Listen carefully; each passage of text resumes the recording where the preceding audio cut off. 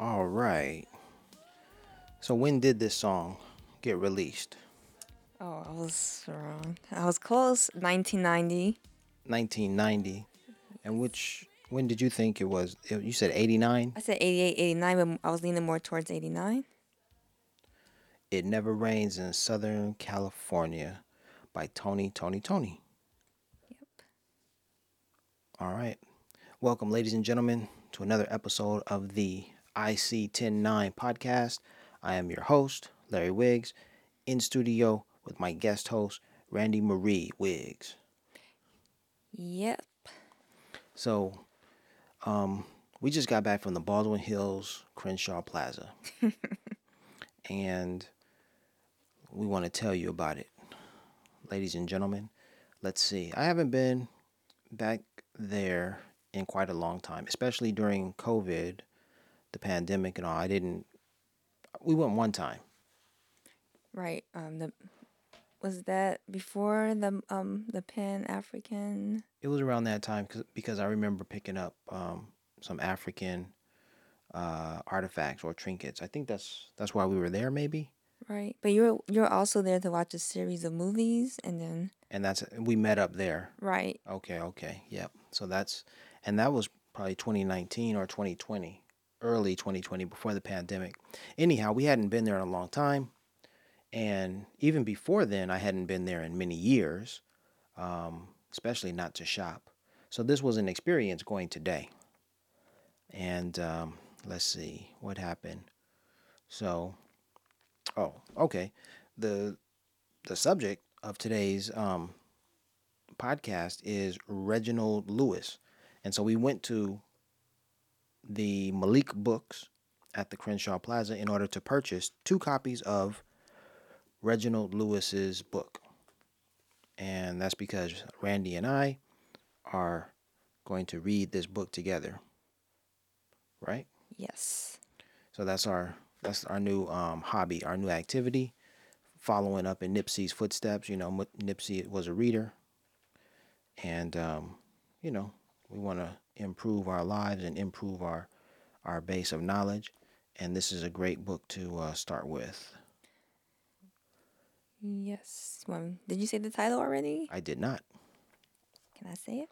Yeah, Why should white guys have all the fun? there we go. Why should they? Yep. And uh, here. I'll tell the story about this title. See, the author, um, Reginald F. Lewis. Well, when he was about 5 years old, he was taking a bath. His grandparents were taking care of him, I believe. It was his grandmother and grandfather who were bathing him. And they were explaining to him how, as a black boy, that some things were not available to him in life, and he should learn quickly, what he can and cannot do. And they basically explained to him that some things were for white people to do. Wow. And he said, why should white guys have all the fun? Mm. At a tender age of 5 years old, he asked that question. And it's a poignant question for any black man, woman, child, you know. And basically, throughout his life, he was able to overcome all obstacles. And he was able to prove to himself, but also to the world, that great success is possible right here in America. And so Reginald Lewis created a billion-dollar business empire. And he did it all in the 1980s. Oh wow. He passed away in the 90s, in 1993, I believe. Oh, he passed away. Yeah. Oh, how sad. But before he passed away, he was able to rise to the heights of, unimaginable success or heights, in America. And it's wonderful that that was possible for him. It's wonderful that we have a record of his life, that we're able to look at it, explore it, analyze it, and learn from it, and perhaps implement it, follow it. So Reginald Lewis, the first, you know, I can't wait to read it and get all the information from him. and I found out about him. I was on YouTube last night and I came across that title. Why should white guys have all the fun? And that's certainly a question. Excuse me, I have to cough.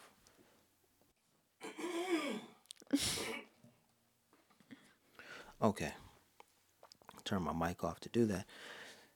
Yeah, like I know when I was a kid, I had ambitions of like riding dirt bikes, surfing, or at least using or riding boogie boards, skiing, snowboarding, like all that fun, all those fun activities, outdoor activities. I really wanted to do all those things. Skateboarding is another one of them. And the examples that I had to look at that age were all white, young white boys. I remember the movie Gleaming the Cube starring Christian Slater. And that was a story about a young white boy whose adopted brother, I believe, was Vietnamese and somehow is killed. And then Christian Slater, the white savior, the white boy, has to avenge his adopted brother's murder by solving the mystery: who did it and why. And skateboarding was a big part of it because Christian Slater's character was a skateboarder, and so the climax of the movie includes um, Christian Slater's character and all of his skateboarding buddies getting together, grabbing their skateboards, and like um, having a chase or trying to escape these gangsters, these Vietnamese gangsters in America. This was all taking place in America, somewhere in like a densely populated area with Asians, maybe Riverside. Mm. Um, yeah. So skateboarding was a big part of it, and it was a huge hit, especially with me, because it was like, man, this is so cool, so exciting, and skateboarding. Oh, and the characters were all skateboarding in pools. They were doing a whole bunch of illegal stuff that black boys would probably get killed for. Oh, of course. You can't hop someone's fence if their pool has been drained, hop their fence, and then start skateboarding in that pool. No. If someone discovers, whether it's a neighbor, whether it's the resident, they discover that you're back there, especially some black boys, those cops are coming with their guns drawn. But these were white kids. But these were the images that I had as a kid, from Gleaming the Cube to another movie called Rad about dirt bikes. Then there was another movie called The Dirt Bike Kid. Um, and for me, all the white kids were having fun. And so this title resonates with me deeply. Why should white guys have all the fun? Because all of the examples of fun that I see that that's ever been marketed toward me, has always been somebody white. Oh, it's so much fun. It's this, it's that. It's like, wow, wow, wow. So I'm like, oh, Yeah, bro. Ooh. that's what they say, huh? Bro. Bro. Oh, why you so mad, bro? Like, Yeah. code word for black man or something, Right. bro. Yep. Um, yeah. So here we have, a black man, Reginald Lewis, who had the same question: why should white guys have all the fun? And he did something about it. He said, "I'm gonna rise to the occasion." So part of his story is his education at Harvard University, and he started from humble beginnings, but he rose to attend Harvard and to also, yeah, become a billionaire and had a family. So he rose to those heights of success in America and set the example for all blacks, which is amazing. Wow. So, is this book going to show us how to become a billionaire ourselves? Well, Wishful thinking. of course, his success, took place in the 80s, Right. Different time, different era, of course. right? And in the 90s, there are some principles I'm sure that we can learn to implement. There are some relevant principles then and now that we can glean from the book. But yeah, we have to take the story with a grain of salt because Right. it's not like just run out and do what Reginald did. Right. But then today we have examples like Dr. Dre, Kanye West, Mm-hmm. Jay-Z and Beyonce. Right. There's more you just can't think off the top of your head right now. I'm thinking Let in me the see. entertainment industry, those are what the 3 billionaire Nas. Yeah, I was just about to say Nas. Nas is up there. And then outside of the entertainment, we have Bob Johnson, Okay. Oprah Winfrey, um, Michael Jordan, and then I don't recall his name, but he's the guy who paid for the Morehouse graduates Oh, right. Oh my tuition, goodness. paid off their debts a few years ago. I think his last name is Smith. Okay. Um, I can do a quick search on Google Okay. to do that. Now, Let me see. in addition to him, there's also Dangote and I Aliko. I think Dangote is the one billionaire from Africa. I believe he's Nigerian, made his money in oil. Dangote. So I thought there were like several. Didn't we have like this discussion like a few years ago about the top 15 or it was something like that, like top 15 well, black billionaire or something like that. in 2019, there were only 13 black billionaires, according Okay. to Forbes 500 list. Oh, okay. And yeah, all right. So I'm typing in doing a Robert Smith. Is that his name? Morehouse billionaire gift. Okay, there it is. Robert F. Smith. Robert F. Smith donated $34 million to pay off um, the debt of the graduates of Morehouse in 2019. So that's who I was referring to. Right. I remember that.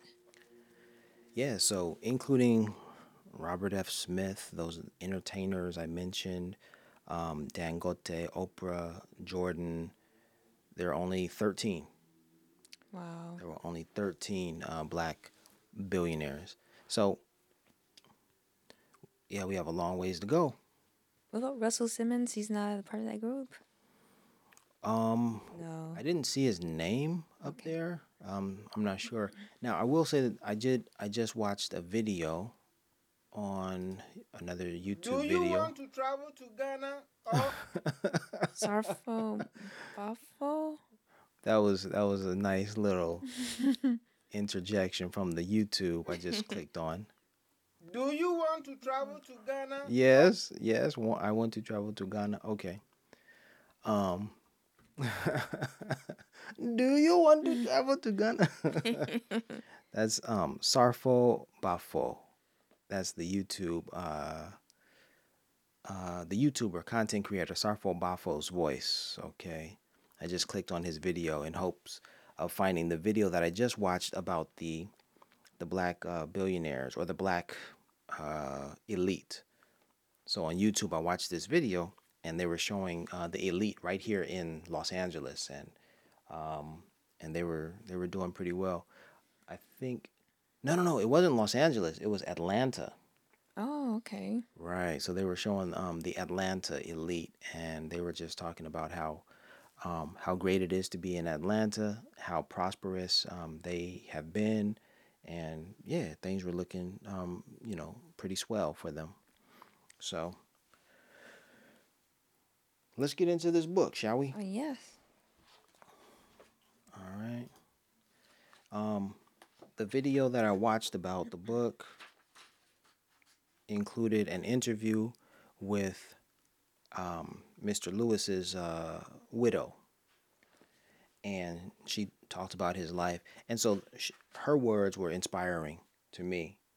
And the gentleman who introduced her said that he read this book and his life was inspired. His journey was inspired um, by Lewis, by Reginald F. Lewis. And so, yeah, let's take a look. Let's take a look here. The foreword and then the introduction. All right. This is not his widow. No, that's his daughter. That's why I thought like she's pretty young. I mean, you never know these days, you know. Nah, all right. Yeah, there's Bob Johnson. I see a picture of Bob Johnson. Melody Hobson. Yep. Melody Hobson's a financier. Her picture is in the book. Okay. Some people I don't know.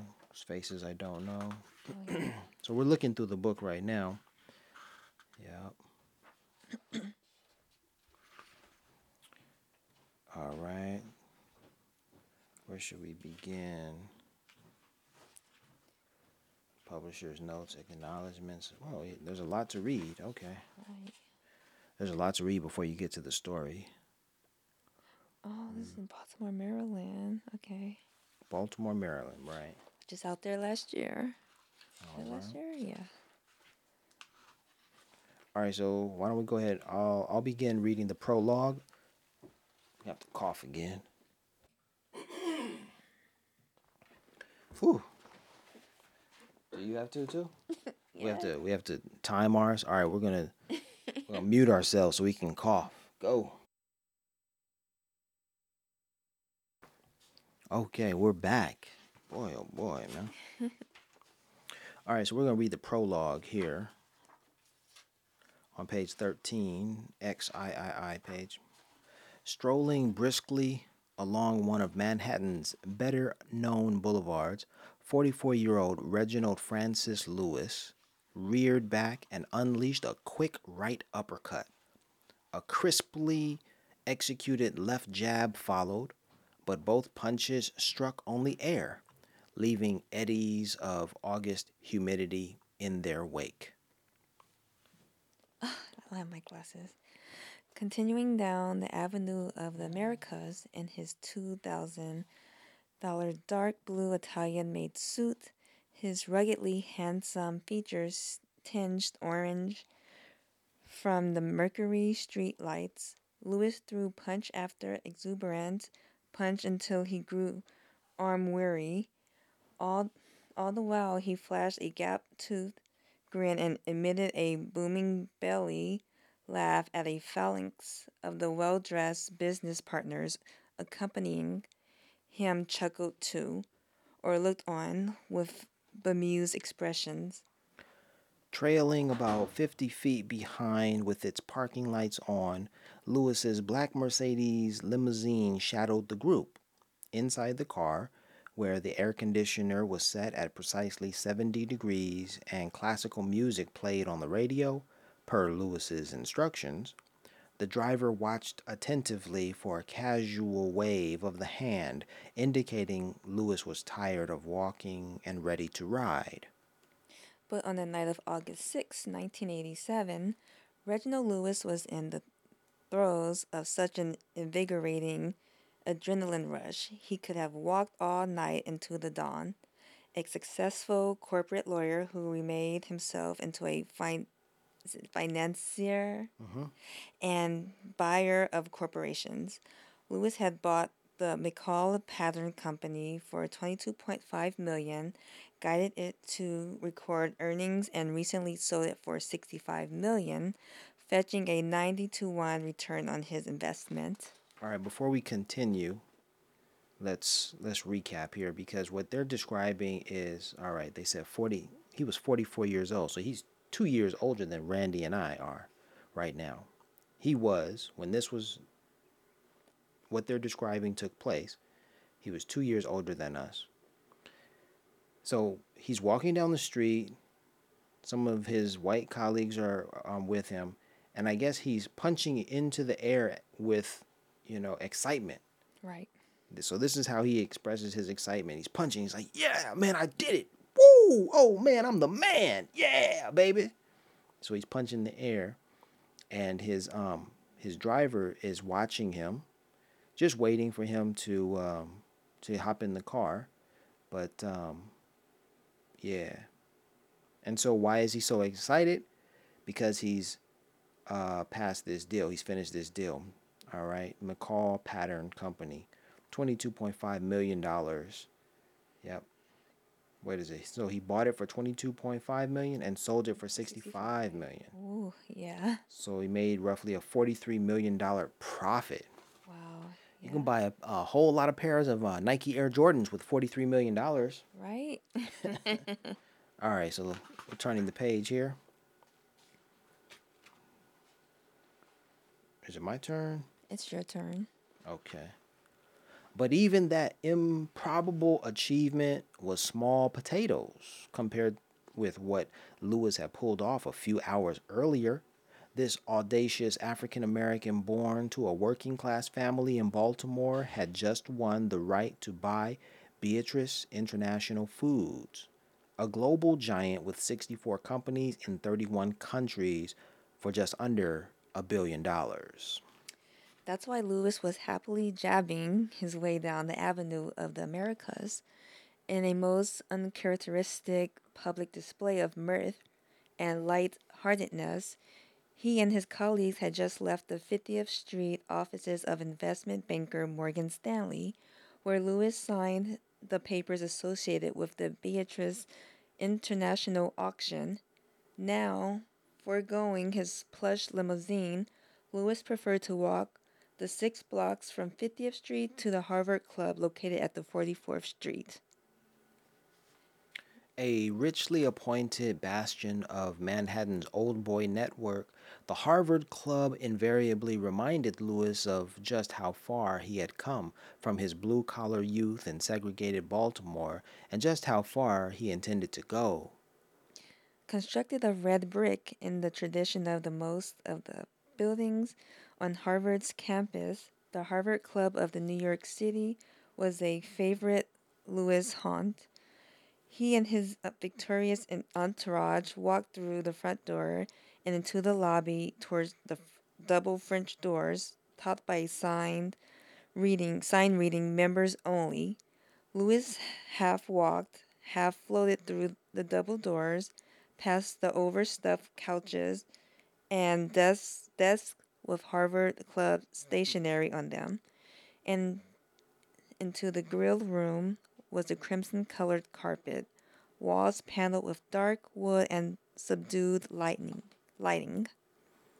Lewis seldom went into the cavernous main dining room, where row after row of mounted animal heads grace the walls and chandeliers the size of small plants dangle from the ceiling, above endless rows of tables covered with fresh white linen. Passing the grill room's backgammon tables and fireplace, where a fire was usually lit in the winter time, Lewis walked toward his favorite table. A uniformed waiter with a Latin Caribbean accent rushed up to greet Lewis with a mixture of formality and familiarity established over the course of a long running relationship. "Good evening, Mr. Lewis," the waiter said, smiling. How goes it, Archie? Lewis replied, ebulliently. Ebul- ebu- ebulliently. Ebullient. All right, I said ebulliently. Yes, grasping the surprised waiter's hand and patting him heartily on the back. Okay, so we're going to stop here for a second. So just as I said, he was punching in the air because he was so excited. But on this page, we learned that he was excited because he bought Beatrice International Foods. It says he bought it for just under $1 billion at 44. That's in 2 years, Randy. We can catch up to him in 2 years, right?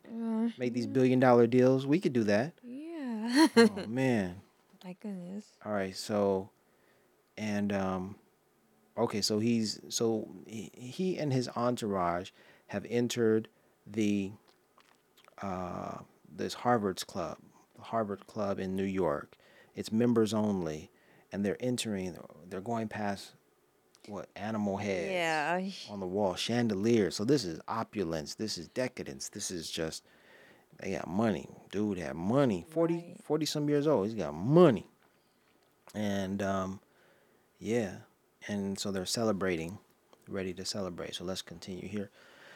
Lewis made a move toward his table. Oh, it's his table, Yeah, huh? his table. Lewis made a move toward his table, then, with surprising fluidness and grace for a man 5'10" and about 20 pounds overweight. Right on, brother. You were overweight. Got a little bit of pudgy pudge on the stomach there. Okay. Eating well. Alrighty. About 20 pounds overweight. And 5'10", that's only 1 inch taller than me. Okay, but I digress. Let me continue. Where was I? About 20 pounds overweight, changed direction and made a beeline for the snack bar. Sitting on a cantilevered wooden table, as always, was a bowl of popcorn, one filled with pretzels and another containing Ritz crackers. The fourth bowl had what looked to be a mountain of cheese whiz with two gleaming silver knives sticking in it. Grabbing a small white porcelain dish embossed with Harvard Club insignia, Lewis filled it with cheese and crackers, then headed to his table, where he ordered two bottles of Cristal champagne at $120 a pop. $120 a pop. All right, two bottles. That's $240 right there. Cristal. What Jay-Z say when you're drinking champagne? No. This was well, yeah. What do you say? It's not. I'm not gonna mess it up. Not crystal. It's Cristal. Yeah. You know. Same thing. Quentin Tarantino said in the movie Four Rooms. He said, "When you're drinking champagne, you're drinking champagne, but when you're drinking Cristal, you're drinking effing Cristal." You know. All right. Excuse me. I digress. After several toasts, a third bottle. Was that $360 now? Yes. A third bottle of Cristal materialized, followed by a fourth and a fifth. Five times that. What's that? 600? Wait, five times 12? Is that 60? Let's just stick with 60 for now. Yeah, it's 60. Man, that's $600. Easy on champagne. Okay, sorry. Let me continue. Let's see. Fourth and a fifth. Okay, bringing the total to one bottle for each of the five men at Lewis's table. Lewis cut the celebration short. There was still much more to be done, much work to be done. Winning an auction for Beatrice International was easy compared with the incredibly complex, time consuming, and expensive effort it would take to close the deal. Even so, winning the auction was a tremendously satisfying feat, made even sweeter by the fact that Lewis outbid several multinational companies, including Citicorp, that excuse me, that were aided by squads of accountants, lawyers, and financial advisors. Lewis had won by relying on moxie, financial and legal savvy, and the efforts of two-man team consisting of himself and a recently hired business partner. In fact, when Lewis tendered his bid, a representative of one of the investment banking firms handling the auction called Lewis's office and said, we received from your group an offer to buy Beatrice International for $950 million. We have a small problem. Nobody knows who the hell you are. All right, so look at that. He had a team, so there were men he had to trust with all that money to carry out this deal. Right. He didn't do it alone. He was working with folks. Okay, so here we go. Wait, that's a lot of money. I'm just. Right, that's a lot of money to be trusting with some other people, man. Yeah. Like what Chris Tucker say, man. Same time, man. When exchanging money, like I don't know you. Same time, man. All right. The world knew who Lewis was by the time he succumbed to brain cancer in January 1993 at the relatively young age of 50. Wow. His net worth was estimated by Forbes at $400 million when he died, putting him on the magazine's 400 list of wealthiest Americans. In the last 5 years of his life, Lewis gave away more money than most people dream of earning in several lifetimes, and he generally did so without fanfare. More than 2,000 people attended Lewis's funeral and memorial service, including Arthur Ashe just before his own death. Opera diva Kathleen Battle sang Amazing Grace at the memorial service. And Lewis's family received words of condolence from Bill Clinton, Ronald Reagan, Colin Powell, and Bill Cosby, among others. Cosby was there. Uh, Cosby was there. Cosby just makes it a point to always be there, to be seen doing the right thing. mm, Meanwhile, Cosby is doing other things. My goodness. mm-hmm. Regardless of race, color, or creed, we are all dealt a hand to play in this game of life, Cosby wrote. And believe me, Reg Lewis played the hell out of his hand. With his deep-set, piercing eyes, bushy mustache, seemingly perpetual scowl, and Megawatt. I knew that, megawatt intensity, Lewis wasn't the most approachable of individuals, either through expertise or influence. He commanded respect. A romantic who once surprised his wife Loida by flying her on his private jet from Paris to Vienna just to hear a classical music concert, Lewis was a Francophile who spoke French fluently and maintained a Paris apartment in King Louis XIV's historic Place du Palais Bourbon. Ooh, I'm glad that's your part. In Manhattan, Louis-esque standards of luxury called for a 15 room, 7.5 bath co-op purchased for $11.5 million from John DeLorean. Weekend getaways were enjoyed on Long Island in a $4 million Georgian-style mansion. Wait. Before we continue, let's recap what I just read. Okay. All right. So, bro was a Francophile, which means French stuff he loved. He was all about French stuff, and so he had a Paris apartment. It says the King Louis XIV historic Place du Palais Bourbon. Place du Palais Bourbon. Okay, I don't know anything about that. But, okay, so the bro loved French stuff, okay? And then in Manhattan, he had a luxury 15-room co-op. 15-room? Okay, wait, what is a co-op? Oh, Because, okay, by 15 rooms, does that mean that there are 15 people living in each room? No. I can explain the co-op. Okay, well, this is my guess. A 15-room just means like it's a huge apartment with 15 rooms in it. Okay. Is that correct? Well, from what I know, like co-ops from back east, like co-ops are like just different. Like they're most like condos. Like so, I don't know if it's the room is considered the condo or it was just like the one condo had like well, I guess it wouldn't be a condo, but like had was it 14, 15 rooms? That's what I just said. No, but I'm explaining to you like you own them, and so like if you had like you own a piece of the co-op, like you own one of the rooms. So if you had to like move to another room, it was still you still own it. Like you could move around, but you still own a piece of the co-op. If that makes sense. I don't think I explained it well, but No, I got you. Okay. But still, it says it's a 15-room, 7.5. it's a lot. But wait, if there's 15 rooms in one co-op with 7.5 bathrooms, then that means it's one house, Right. So that's probably one resident, whether it's a family or what, but a 15 room with 7.5 bathrooms. Wait, so it was $11.5 million, and then he bought it from John DeLorean.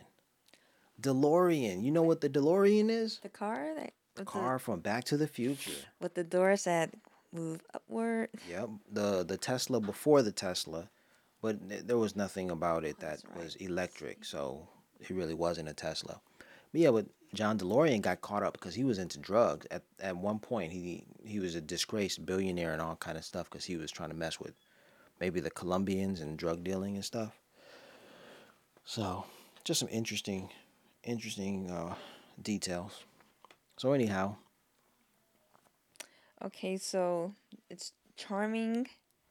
Is it irascible? irascible, I knew it. Irascible and prone to mood swings.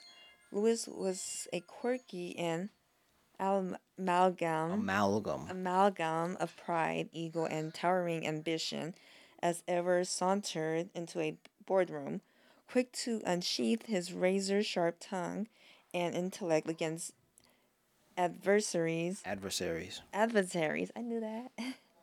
Quaking employees and even relatives. Lewis achieved one of the most spectacular corporate buyouts in an era of such mega deals. But not before he first overcame daunting obstacles and setbacks with a single mindedness that should inspire not just entrepreneurs, but anyone fighting against prohibitive odds, as Lewis did. Prohibitive odds. Prohibitive odds.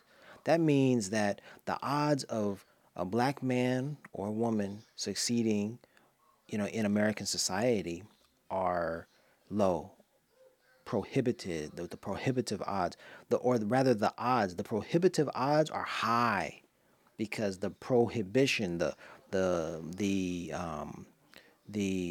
desire to stop you from doing what you want is high.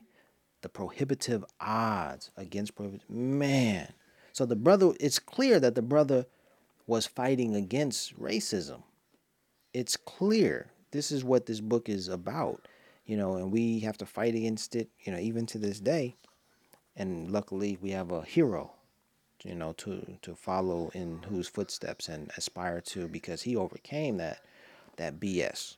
Probably definitely during that time and making that much money being a black man. Wow. But we have plenty of examples throughout history of black men who have overcome, from Frederick Douglass to Booker T. Washington, W.E.B. Du Bois, Malcolm X, Martin Luther King, Biddy Mason, um, all of us, Lena Horne, Sidney Poitier.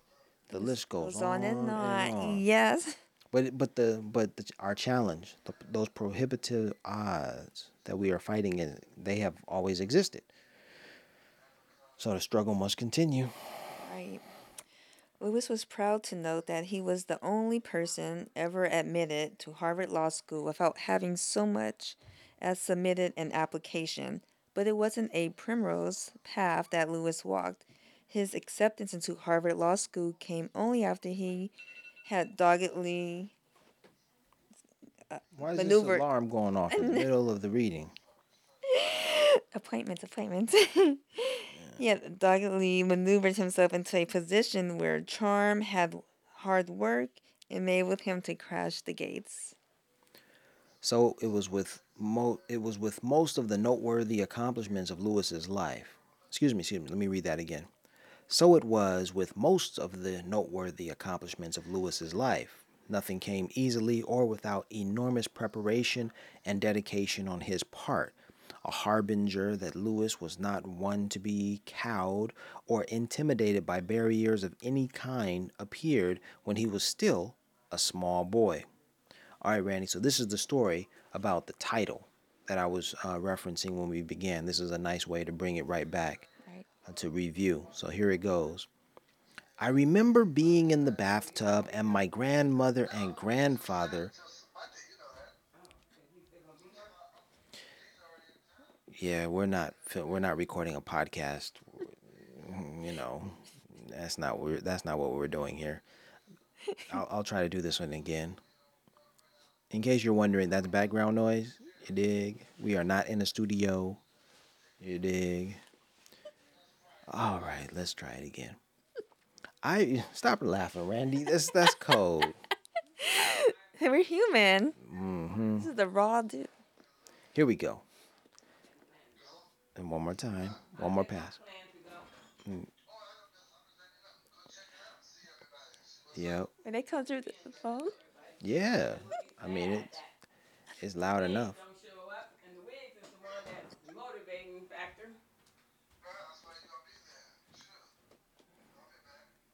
Okay. So now you know all the business going on in the family right now. Okay. All right. So okay, I'm trying to. Here we go. Here we go. Here we go. I remember being in the bathtub and my grandmother and grandfather were talking about some incident that had been unfair and was racial in nature. They were talking about work and accomplishing things and how racism was getting in the way of that. And they looked at me and said, well, maybe it will be different for him. I couldn't have been more than about 6 years old.